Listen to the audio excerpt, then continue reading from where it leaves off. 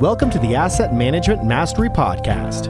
Your hosts, Gary Lipsky and Kyle Mitchell, have more than 50 years of combined experience in operations and management and more than 25 years of real estate investing experience. This show focuses on educating syndicators and apartment owners on how to build systems and manage their properties more efficiently to become a best-in-class operator. 100% straight talk. Let's jump in.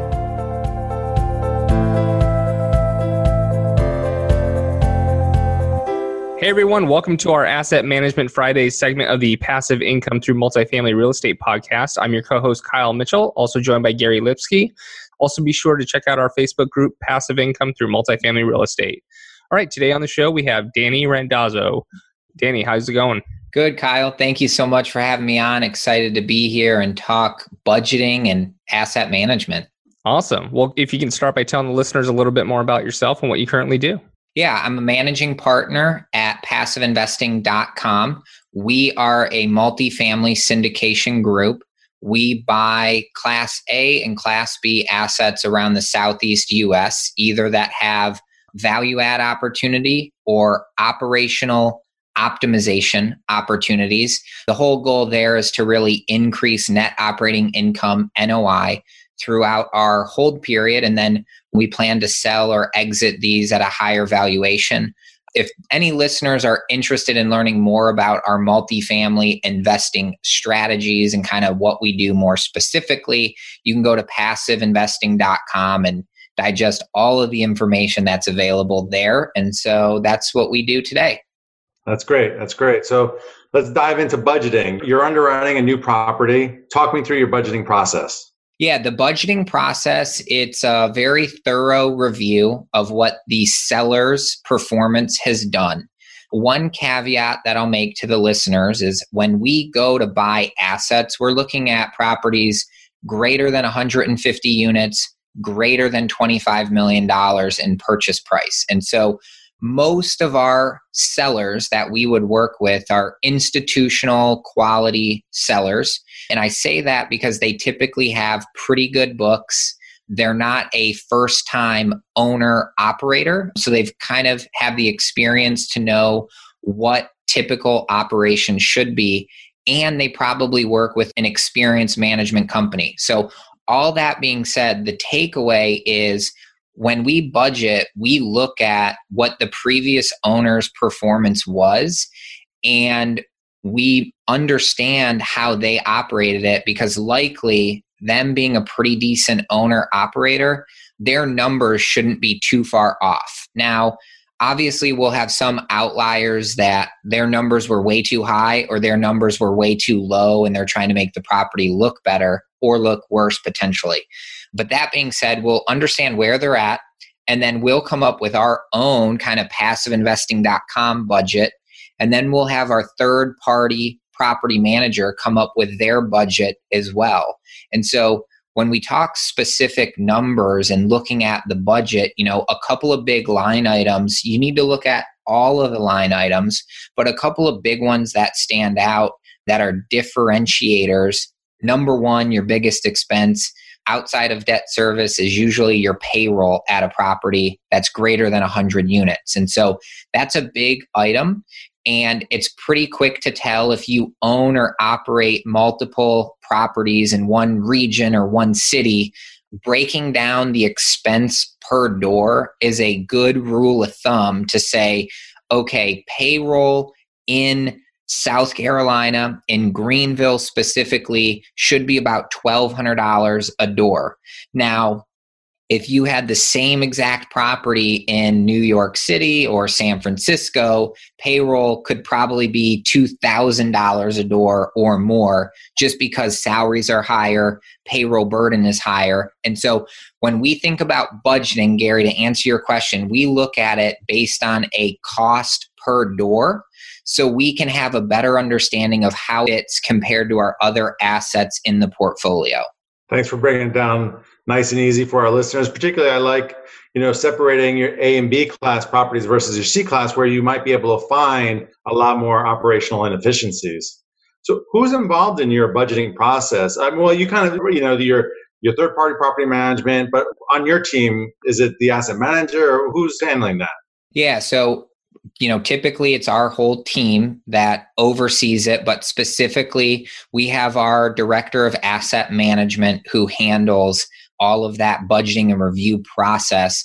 And then I'm, of course, involved in each different aspect as things come up to make sure we're hitting the numbers, or if we're being, overly conservative or overly aggressive, we'll need to adapt and change. Or as, operations fluctuate, there's viruses that come up and things that may have an impact on your operations. And so you need to be able to adapt quickly and make those decisions. But when you think about our team specifically, we really have myself and then our director of asset management. And then we work side by side with our third party property manager to ensure those budget numbers as well.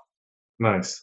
You talked about the variation in payroll, between South Carolina and New York City. But in the properties that you manage, are there other areas of differentiation based on where you're located? Absolutely. So, when I think about your expenses and your budgeting, and it goes to the income side as well, I kind of take the Sam Walton approach of what's your number one expense and then what's your number two. So number one typically is your debt service. Number two is your payroll. We talked about that. Number three is typically insurance as far as controllable. And insurance varies greatly. If you're a coastal property, if you're in a flood zone, if you're in an area of higher risk, whatever, weather, things of that nature. So insurance, it's a big item, but there's not much that I can do as an owner other than shop for better quotes. And if you're big enough, maybe you self-insure, but I'm going to not even get down that road with the listeners unless they're there and they know more probably about the insurance piece. But those items would differ greatly. Again, if you think about labor cost, right, that has to do a lot with your repairs and maintenance or even any sort of planned improvements that you have. Again, if you have a property in New York versus South Carolina, your vendors may have different pricing, different installation costs, different fuel charges. And so it varies greatly, but one of the reasons why we're successful at PassiveInvesting.com is because we only look at properties in the Southeast US, but of the Southeast US, we really buy in about 4 cities.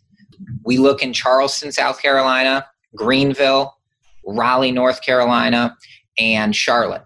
So those are our 4 primaries.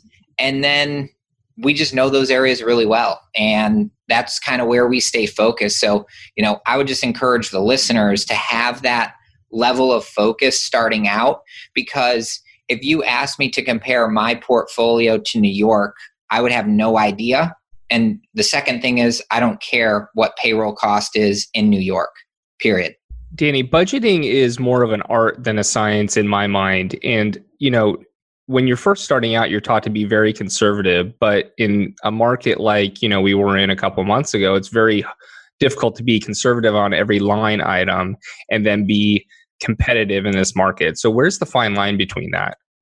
Yeah, at the end of the day, I think most people in the multifamily space should be looking at hundreds of opportunities a month in their specific market. And maybe you're buying one or none each month, maybe 1 or 2 deals. Our goal this year is to buy $300 million in multifamily, and that's going to be across 5 to 7 acquisitions. And so by looking at a high volume of deals, most of them are not going to work. And that's probably because we are a conservative group, right? I don't need to buy a bunch of deals. We're going to buy 5 to 7 this year. And we're going to do that by just buying the deals that work for us. Now, everyone is different, right? You have a different level of risk. You have a different level of investors. You have a different level of concern or commitment or backing for a deal.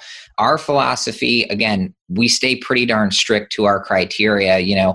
For example, I know in the Carolinas, payroll it's going to be very, very difficult to get your payroll below, I'll call it $1,250 a door. And so for us, we're just never going to look and underwrite a deal that's less than that. And so I think to answer your question, Kyle, you need to have a strict set of criteria and stick to it. If a deal doesn't work because your criteria is conservative, then it's not the deal for you. Keep looking. There's more deals out there, because at the end of the day, if you get stuck buying an okay deal with bad or not conservative budgeting, then you're going to be in a much worse situation if you just passed on the deal. And so for us, again, our philosophy, we're not buying a ton of deals, but we're just going to buy the ones that work for us and fit our criteria. Our criteria doesn't change for the deal. The deal changes to meet our criteria, if that makes sense. That's really good advice. Besides Excel, do you use anything else for budgeting? We use Excel as the primary tool to do budgets, but we will evaluate different data sets in order to come up with what our kind of feeds the budget. And so if we are looking for, guidance on repair and maintenance cost, we may do an analysis of different assets in that area or that specific neighborhood to see where their repair and maintenance costs were at to add to our budget. But Excel is the primary tool, and then different data sets. So, we use CoStar for some of our data, information, and metrics. CoStar is really good in having vacancy or occupancy projections, as well as year over year rent projections. So are rents trending up at 3% a year? Are they trending downwards at 2% a year? And so again, it goes back to what I said earlier about having a strict criteria. Even with our markets, I don't need to know everything that goes on in the Southeast US, but I know pretty well what happens in the markets that we're invested in. Yeah, that's good. I know some people take that shotgun approach, and Kyle and I definitely agree with what you're doing, focusing on a few markets and doing that really, really well. Kyle, let me pass it to you to wrap it up. Great. Danny, we ask every guest on the show this last question. What is your asset management superpower?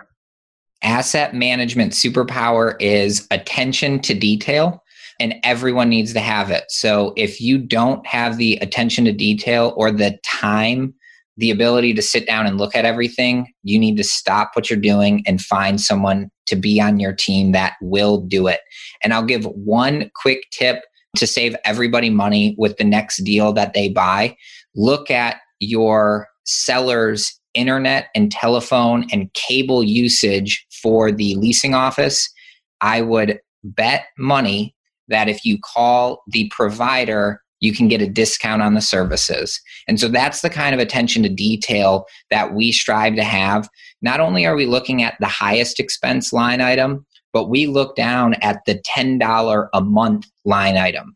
And if I can bring my phone bill down by $15 a month times 12 months at a 5 cap, I'm creating thousands of dollars in value for that asset. And so, every single dollar counts when you're looking at asset management. So to circle back, Kyle, the answer is you have to have the attention to detail. Love it. Awesome, Danny. Thanks for coming on the show and talking about budgeting with us. I learned a bunch of things here.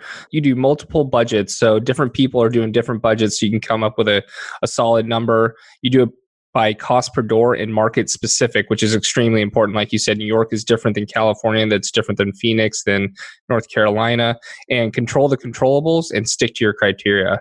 So I know you already mentioned passiveinvesting.com, but tell listeners where else they can find out more about you. Yeah, if you want to learn about me personally, go to DannyRandazzo.com, and I've got my blog there and fun other facts and information. So anything that you want to know, available there. Perfect. Well, thanks for everyone for listening in. If you like this episode, please head over to iTunes or Stitcher, give us a like, subscribe, and review so we can continue to grow this podcast, and we'll talk to everyone next week. Thanks for listening. If you enjoyed the show, please go to iTunes and leave a rating and written review to help us grow and reach more listeners. You can also go to the Asset Management Mastery group on Facebook so you can reach Kyle and Gary and ask your questions that you want them to answer on the show. Subscribe too so you can get the latest episodes.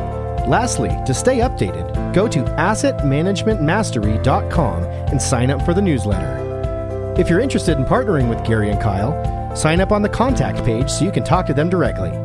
Thanks again for joining us. Be sure to tune in again next week for another episode.